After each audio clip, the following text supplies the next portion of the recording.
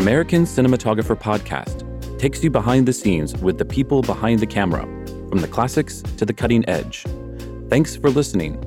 I'm Ian Marks, and in this episode, M. David Mullen, ASC, and associate members Rob Hummel and Jay Holben join us from the historic ASC Clubhouse in Hollywood to talk about the process of writing and editing the American Cinematographer Manual.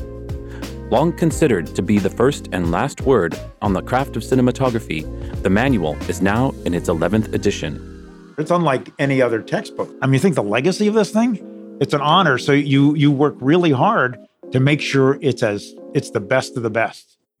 But first, the November 2022 issue of American Cinematographer Magazine is out now, with a cover featuring the HBO Max series House of the Dragon, shot by ASC member Fabian Wagner and a trio of alternating cinematographers, with unit photography by Ollie Upton, courtesy of HBO. You can read all about their work on the Game of Thrones prequel in this month's feature story.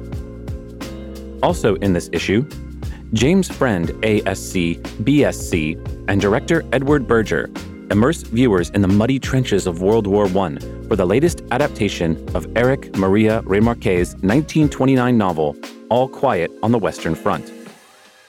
Cinematographer Stephen H. Burham, ASC, is profiled on the occasion of his Lifetime Achievement Award from Camera Image for a distinctive career that includes The Outsiders, Rumblefish, Hoffa, and the first Mission Impossible movie. Cinematographer Polly Morgan, ASC, BSc, discusses her two latest films, Where the Crawdads Sing and The Woman King. And a long-gestating indie film by writer-director Patrick Reed Johnson is partly inspired by the Society and its flagship magazine in 5/25/77. Also, keep an eye out for a report from the ASC's Motion Imaging Technology Council in this month's Shotcraft, and a look at the filming of India's international hit RRR with cinematographer Senthil Kumar. In Clubhouse news, cinematographer Mike Giulakis is welcomed as a new member. His credits include It Follows, The Eyes of Tammy Faye, and Us.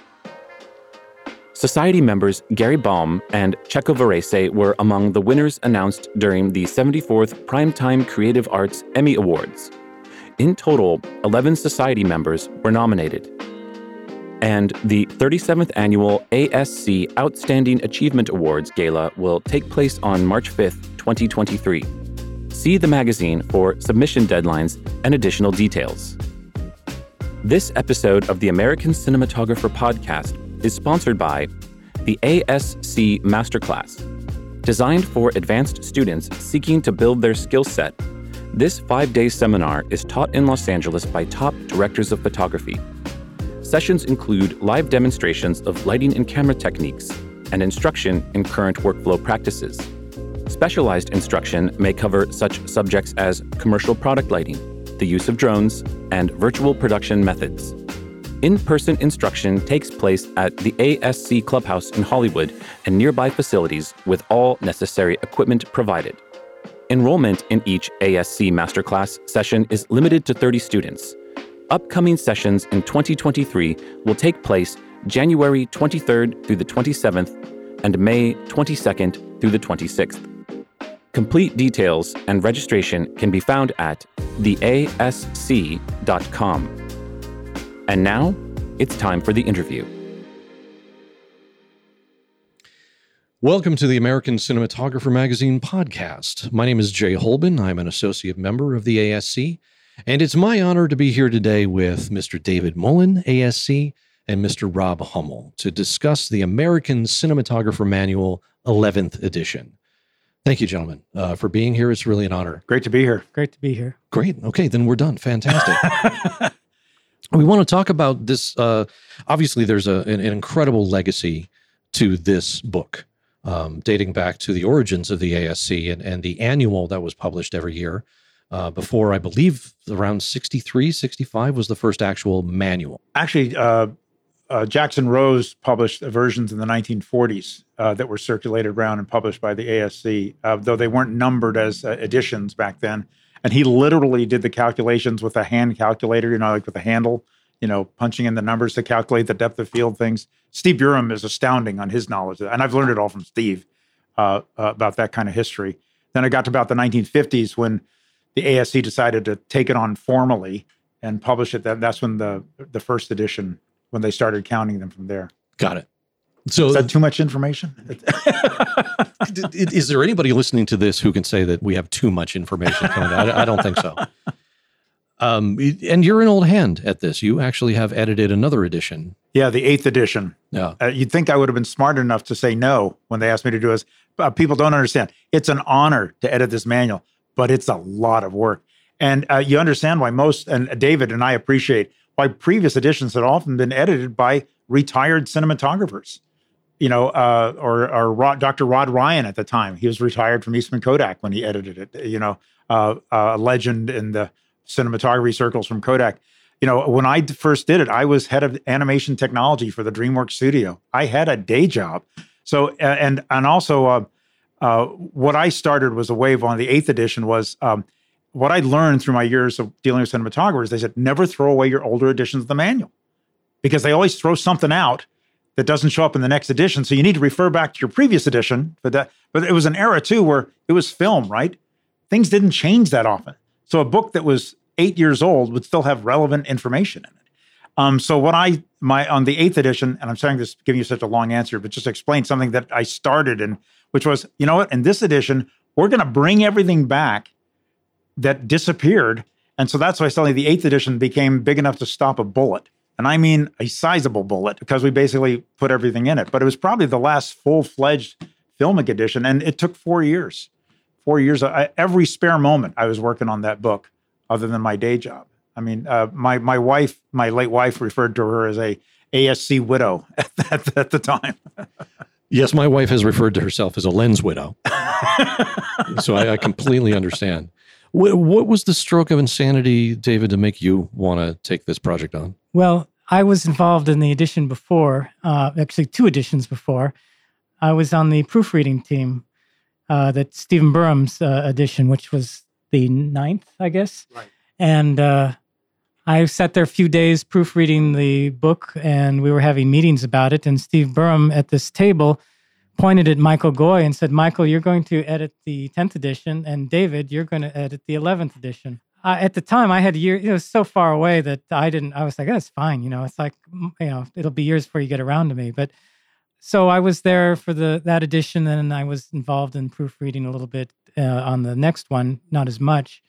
But at some point, once the Michael Goy's version came out, I knew I had to start working on my version. I let a little time pass. I thought, well, it's out. It should get some reading, circulation before I really tackle it, not realizing how long it would take to actually work on the book because I didn't expect it to take the number of years it took.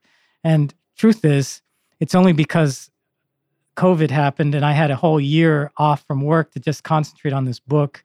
And I brought Rob Hummel in to split up the work with that this all became doable. So, that's how I got involved. I got a finger pointed at me and I said, sure. Yes, I think Dave Stump was the first one who mentioned the voluntold term to me. And that happens a lot around the ASC. Oh, yeah. I'm in the ASC Tech Committee, and often, and anyone proposes anything, Curtis Clark would just say, that's a great idea. Why don't you head a committee and tackle that problem? So how do you tackle this problem? I mean, this is a massive undertaking. How did you start? Well, I had worked on a revision of a cinematography textbook like 10 years earlier. My favorite textbook, actually. With Chris Malkiewicz, who was my professor at Cal Arts. So I'd tackled organizing a rewrite of a textbook before.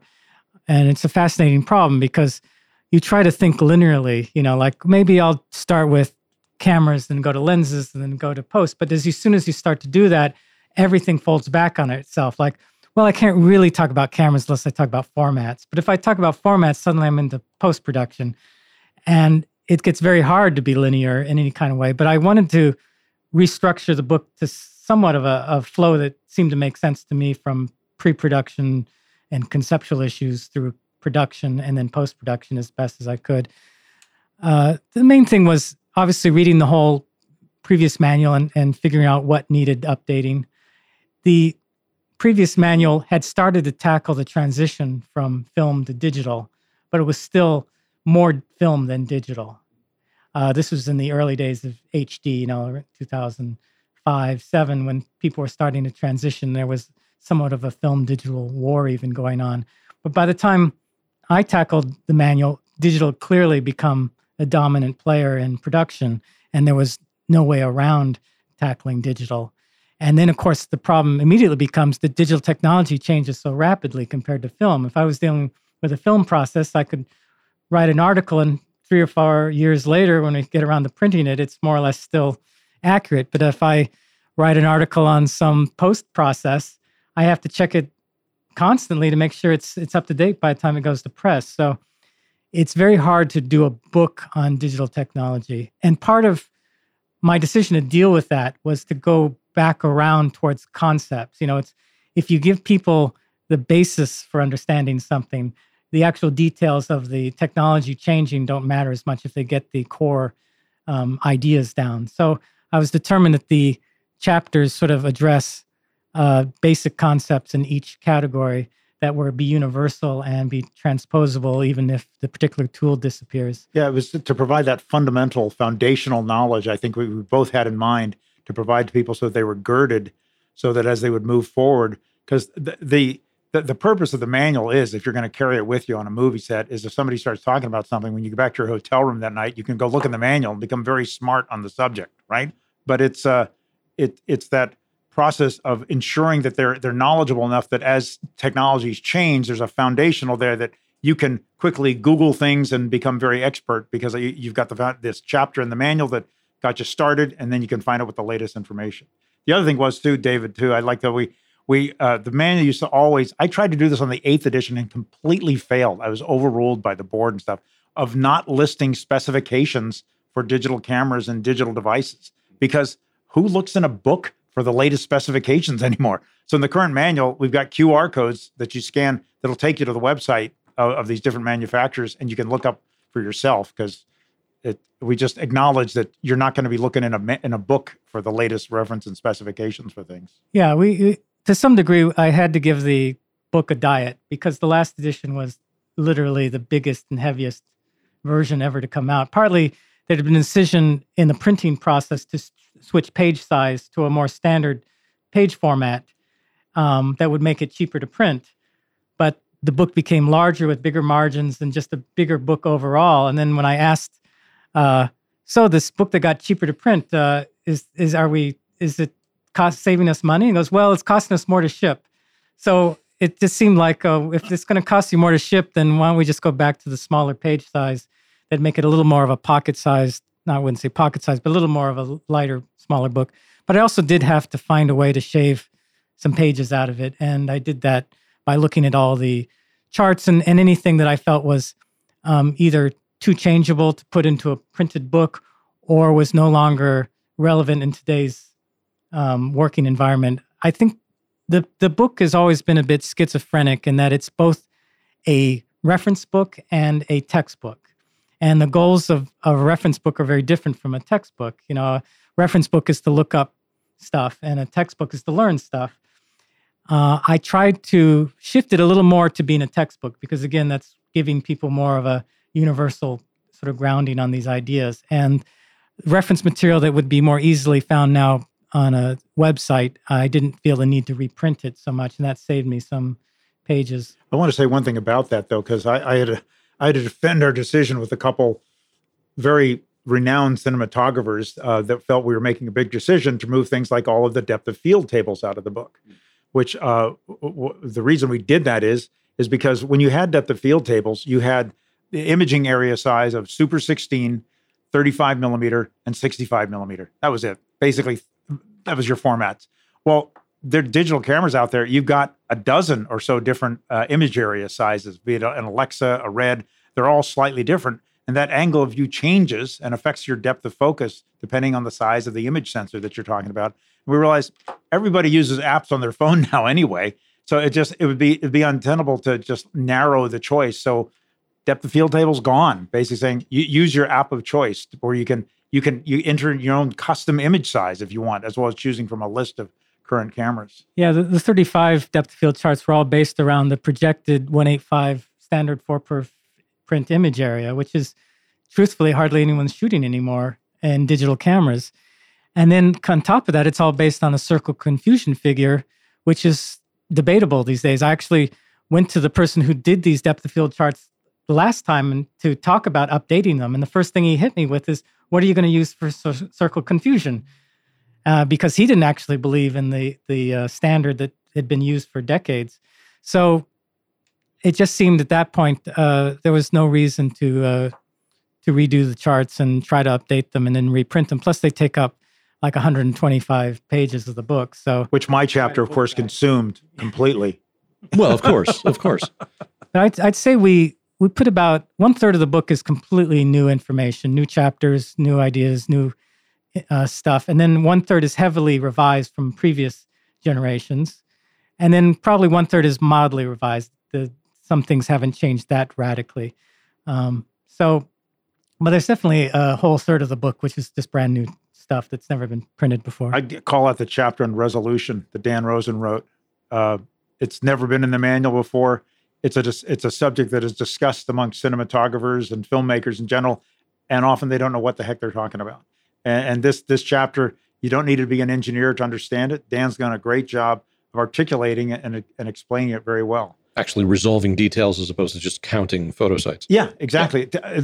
One thing, I've said this 1,000 times to my friends here at the Clubhouse. When I worked at Technicolor and Kodak would come out with a new film stock, Kodak would, well, it's got this, the T-gain pixels, and it's a 400 speed stock, and is this done? And Owen Royce would say, just give me a roll and I'll shoot a test.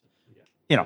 And then you go, oh, it's not a 320, it's actually a 200 speed stock. And but in the world of digital, somebody comes out and says, I've got a 4K, 8K camera, and so many cinematographers go, really? Cool. And it's got 18 stops of dynamic range. and people take it at face value. It's like, what are you talking about? You need to go out and shoot a test. Well, there's been this whole disassociation from photosite count to resolution. Yeah. Everybody calls, it's a 8096 sensor, so they call it an 8K camera, but is it really resolving the detail? Bingo, yes. It's a whole different world. And on the defense of digital, sometimes that's used to beat up digital compared to film, because they would say, well, film is 4K. And then you go back to, well, what does that mean? It means you scanned red, green, and blue at 4K, but that doesn't mean that they're each resolving 4K worth of detail. So even with film, it's not an accurate way to describe resolution. But plus, you're talking about negative, or are you talking about interpositive? Are you talking about a print? And then projection. Yeah, exactly. Yeah, so it's a very complicated subject that's been way too simplified for marketing purposes. And we felt the need to have a chapter to really talk about what resolution actually means. So it's a great new addition to the book. So there was, I'm probably going to get in trouble for saying this, but there was kind of an experiment in the manual to do a digital cinematography book a few years ago. So we had the digital cinematography manual, or the video manual, I guess we called it. We didn't have we had earlier a video manual. The video manual, yeah. And there was talk about revising that too. But that talk happened right when HD and 24p and film was switching over to digital, and suddenly the world of video and the world of film merged, and the notion of a separate video manual suddenly didn't seem to make sense anymore. But there was discussion around the early 2000s, mid-2000s about revising the video manual. Was any of that useful in putting this together, or it's all obsolete at this point? I didn't look at it. Yeah, I looked at the video manual because I was in discussion to possibly work on revising it. But it just didn't seem to center it more on filmmaking, which is what the ASC does, rather than video. It's tricky because the video manual was geared partly towards people who do E&G and things that not necessarily what ASC members work on. And I wanted the information to be geared towards filmmaking, commercial, narrative kind of style filmmaking. And so that really meant talking about video in terms of production for narrative. And that was just that time when the industry was switching over. So a separate book didn't make any sense anymore. Yeah, it's changed now. With digital cinematography, you're using the same tools, whether you're shooting ENG or TV news or a TV show or et cetera. Just what different the changes are frame rates, essentially. End up being. Or lens mounts. Yeah. Or lens mounts. The 10th edition had a chapter that I wrote about low-cost HD options for filmmakers. So because this was in the age of when DV was becoming HD, and the Dogma 95 had turned into people going to image transfer from these companies, how to transfer their video to film and release them in theaters. And so I looked into all the low-cost options for shooting digital, for shooting features. But even that world has completely changed because the high-end tools are now available to low-budget filmmakers. People shoot very small films on Alexas and Red cameras these days. And the more prosumer type equipment has gotten so good that the quality on that is very similar, and the features are very similar, and the post systems are all similar. So there isn't really a separate world anymore for that, so to speak. There are, I guess you could still write an article about if you base it merely on price and say, I'm only going to discuss cameras that cost less than $10,000. Let's say you could write a chapter on that. But the trouble when you concentrate too much on just consumer and prosumer equipment is that stuff comes out every year. So to put it in a book again, a book that comes out every 5 years, this doesn't make sense. So that segues into the question, why a physical book in this day and age, and why not an app or an extended website? Well, again, that's why I tried to think of it more as a textbook, with kind of where you sit and actually read it. And I do find that printed material in long form is easier to read in books, although I do read a lot of ebooks too. But reading long articles on an internet site is much harder to some degree. And I think a lot of the way we've written these articles, they're meant to be read straight through. They're not like a quick web page kind of a description of something. So I still think there's values in books as long as it's something that a book does better than a web page or an app. It just depends on the information. But I don't think you could make an app version of this book. You could make an app version of maybe one or two chapters in this book, maybe. But you'd have to even rethink that. Where's that dividing line for you between what's capable in an app and what's capable in text? Well, printed text. Just reading on a cell phone screen and just consuming, there's a lot of information here, and having to look at the pictures and pinching and unsqueezing to zoom in enough. I think you just find from a practical statement, I mean, as I understand it, there eventually will be an online version of this edition as well, perhaps. But I think the way this book and the quality of printing in this, because there are pictures in here for evaluative purposes. In fact, we went round and round to make sure that they were accurately representing things, like in David's Day for Night article, or where we're talking about the how Super 35 looks versus anamorphic. Because we still do talk about film subjects, but we also talk about how they're captured digitally as well. And I think it's important to see the clarity of those images to get the point across. That's all my thinking. And then also a book, you don't have to worry about internet bandwidth in your hotel room as you're. Yeah, I think the chapters are written in a long enough form that they're geared towards a book type publication. Although I suppose one could read them individually as long articles on a website, which is possible. But with these newer chapters that were written, I did try to ask the authors to speak from their own personal experience. So especially more filmmaking-oriented chapters like the one on Super 16 that Roberto Schaefer wrote. He shot a lot of Super 16, and I wanted him to write that chapter from his own personal experience, so that you were getting his knowledge and skill from using the format, and then working with it. And so I wanted the chapters to have somewhat of the personality of the writer and the experience to come through, not to be too dry when they were about production oriented materials. So the shooting in cold weather that James Niehaus wrote for me on Arctic and tropical photography is from a very practical standpoint on what it's like to work outside and stuff, and based on his own experience. And that was sort of my goal, is to get some of the human. Yeah, I think that's what I've always admired about other textbooks. There's a textbook written in England years ago called Practical Motion Picture Photography by, I think, Russell Campbell. And what I liked about it is it was a textbook, but every chapter he would have a quote by a working British cinematographer talking about their practical on-set experience over the technical issue being talked about, like using 85 gel on windows and why, and color temperature. And then a guy would say, well, on this British movie, I had this experience with gelling windows and why I did this or lit this. And I found that fascinating to get something of the working experience of the cinematographer intermixed with very dry technical descriptions of how things worked. And I wanted a little of that flavor in the new chapters in this book. It makes sense. It makes it for more interesting and less dry or less technical, right? You get that practical kind of aspect. Well, also, I think that the reason people get the book is that it's written by ASC members, and ASC associates. So you're getting this life experience that these people have being written down and put into a book. And so I wanted to make sure that there was the personality of these writers came through. So I have to confess a little bit. I gave you a hard time about a lens list in the manual. Well, there was one in the previous edition. There was, yeah. And I felt that was something that needed to go online because there's so many now and it changes so rapidly. And how do you choose what goes in the manual or not? And I still stick behind that. But I also really went into the previous issues to look at the lens lists to help us with the lens book to determine when certain things had been released or not. So you were absolutely right that there's a historical record to it. Yeah, you gave me all this, why I gave you a hard time. Yeah, why would you push this in a book? And then you made your own book. Well, that was part of it too. We were working on this and didn't want to But that conflict. issue does come up. I get this a lot, is that some of this information will change no matter what.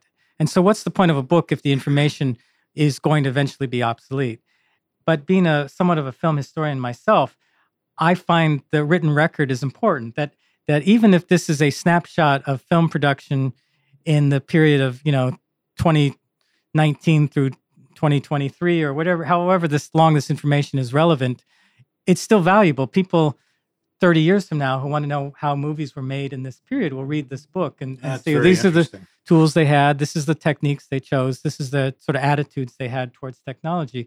So I still think it's always valuable to put things into a book. You just have to gauge the transient nature of the information. If it's information that's literally of only accurate for a year, it's better in a periodical or a web page than it is in a printed book. But if it's valuable for several years, I think it is good to have it printed and be in the public record. I agree. And I'm sorry for giving you a hard time. But it's just funny because when I started this book, the first thing is I went to you and you said, I don't want to do this lens list, redo this. And I went to the guy who did the depth of field charts, goes, I don't want to redo these. I was suddenly like, how am I going to redo these chapters when the people actually put all the effort in the first time don't want to do it again? And so I had to start rethinking some of these things and listening to the reasons why it maybe is a good idea not to reprint it.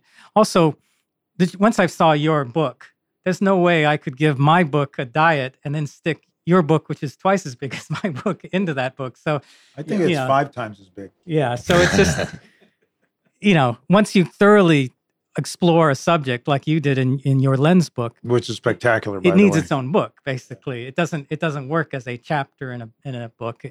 Otherwise, it just becomes a kind of skirting of the topic rather than being an in-depth.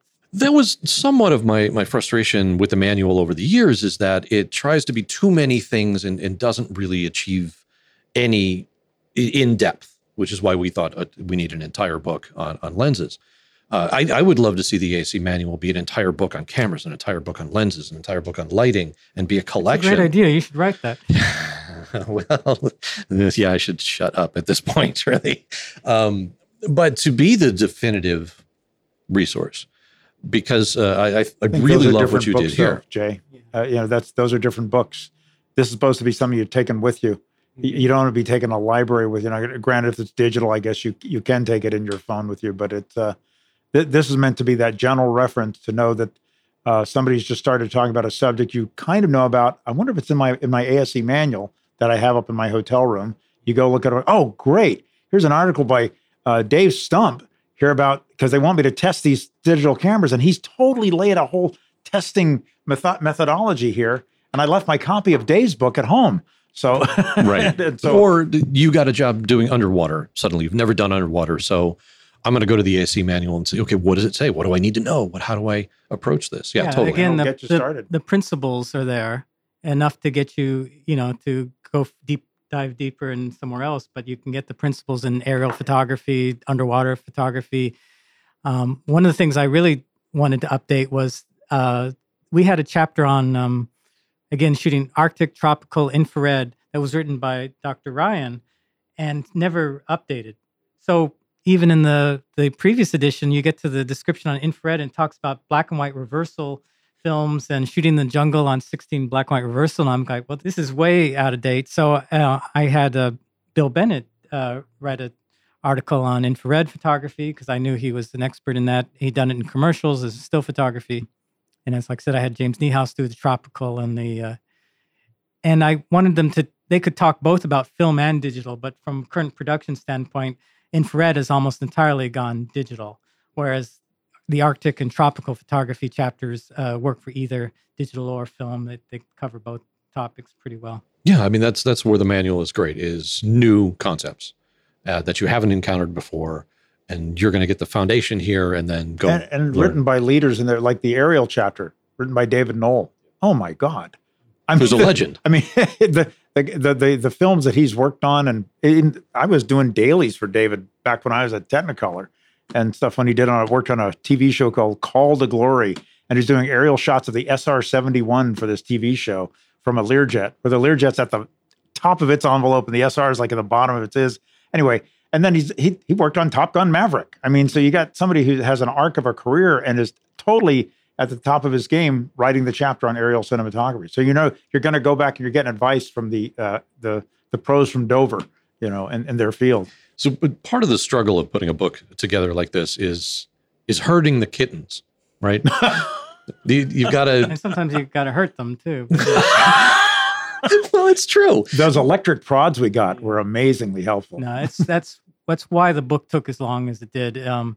Because I could only work on it in between bouts of my job and when I had free time to work on it. So there'd be a couple weeks or months would go by, and then I'd tackle the book again, but then I'd contact the author, and they're on a job, and they respond to me 2 or 3 months later after they get a break, and then I'd respond to their response, and 2 or 3 months would go by, and it just, everything got dragged way out because we're all working while we're trying to write these chapters. So and then when we thought we were done, we realized, oh crap, we better go through this and make sure that none of these have gone stale, because some of them were like 14 months old.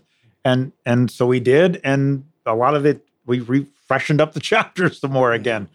So it was like this constant, I think we did that like twice of just realizing, okay, we got to make, because candidly, the last edition of the manual, I wrote my article 4 years on film formats, 4 years before it was published.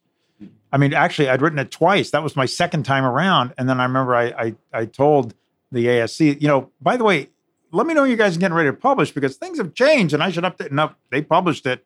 And it was embarrassing because it was out of date when it was printed. Well, you get punished almost for being diligent and being ahead of the curve. I wrote my article for the previous edition on low-cost digital.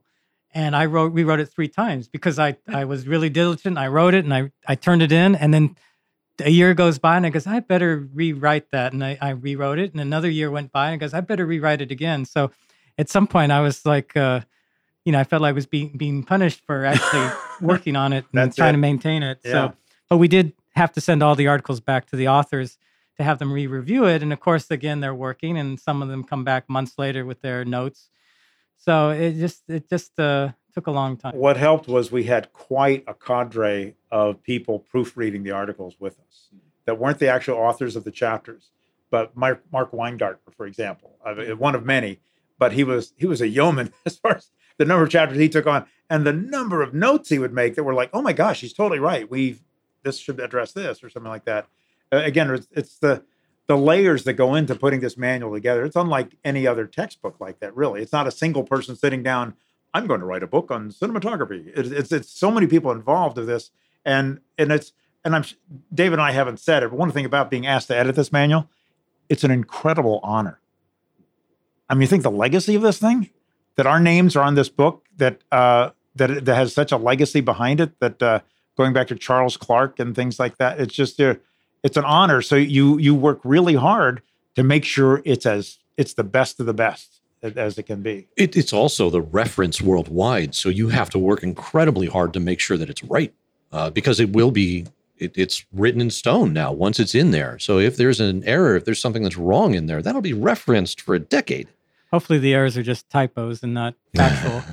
I think when this time around, We caught most not of to them. tell tales out of school, but we made really, really, really clear that all of the facts were correct and double checked and triple checked. Which is a painful process that I can attest to. But there'd been prior experience where some mistakes had gotten through the, and they had to send out errata with books. And I don't know of any errata going out with this book. Do you? Not yet. No, I haven't.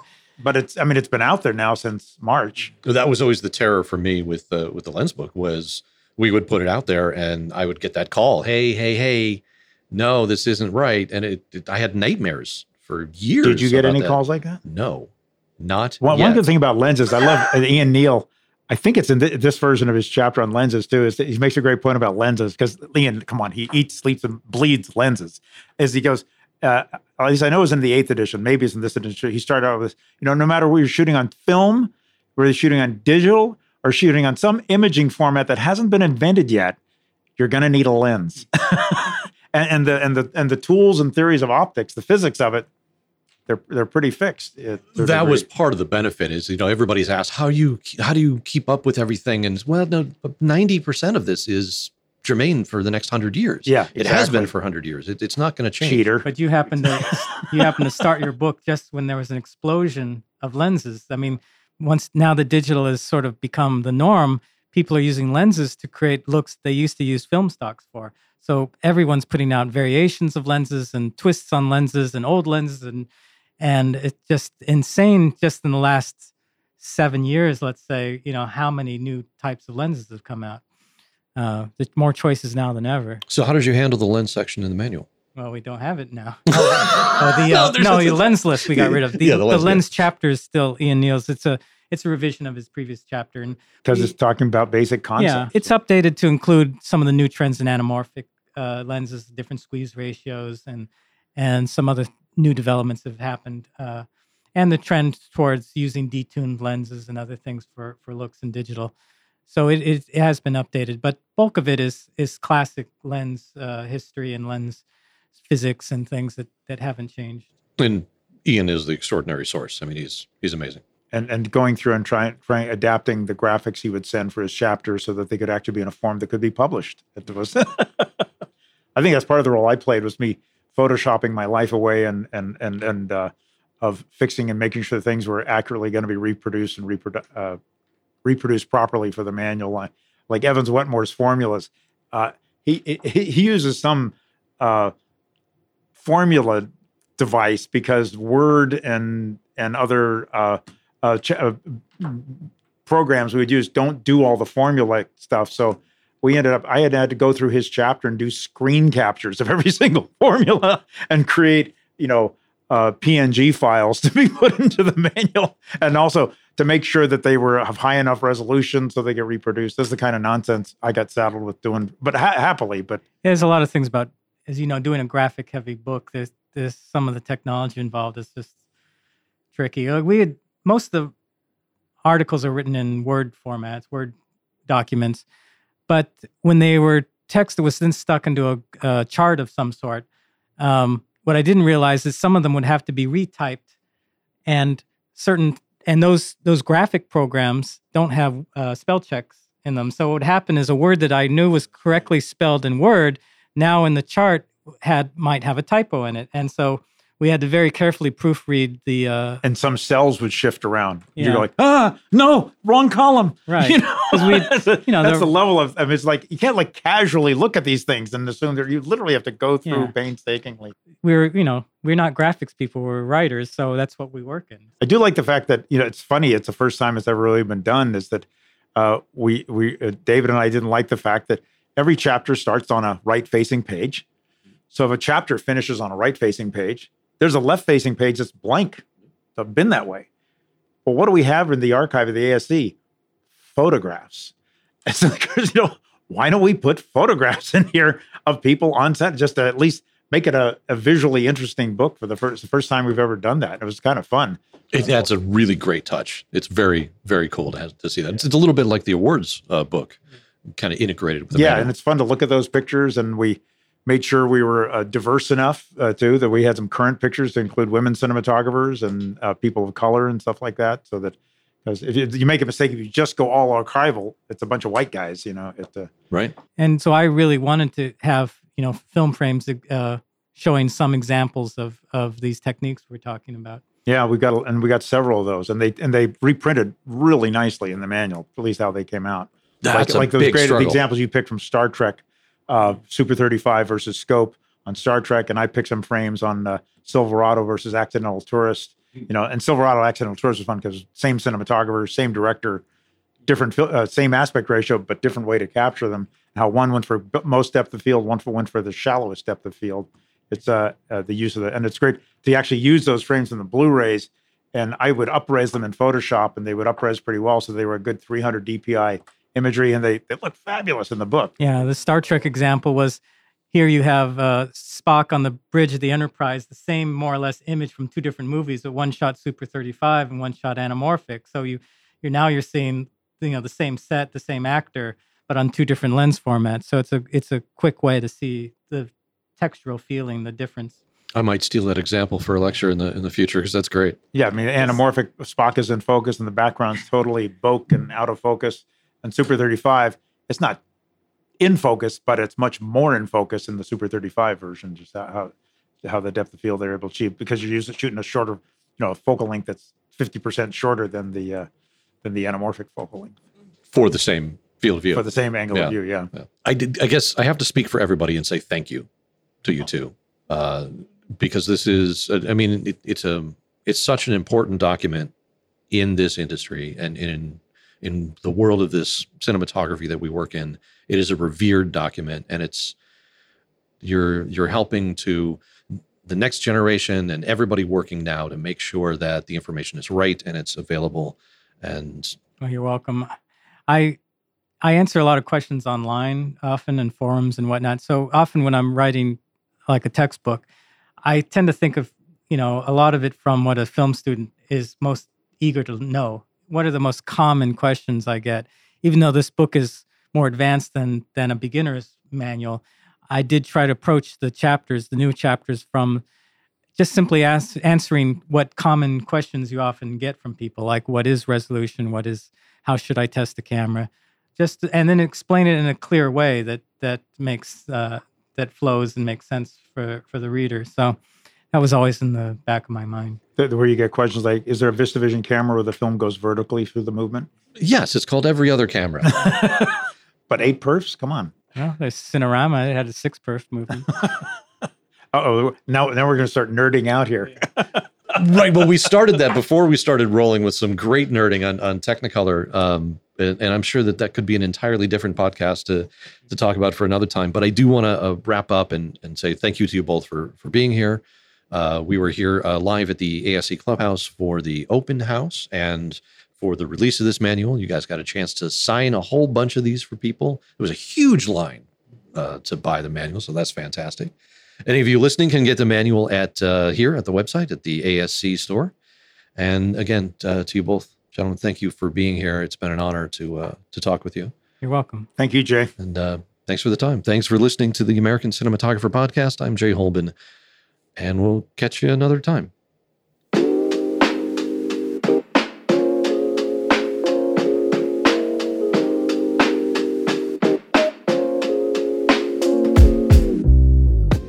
That was M. David Mullen, ASC, and associate members Rob Hummel and Jay Holben talking about the writing and editing of the American Cinematographer Manual's 11th edition.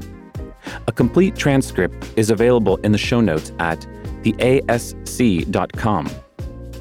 We hope you enjoyed this episode of the American Cinematographer Podcast.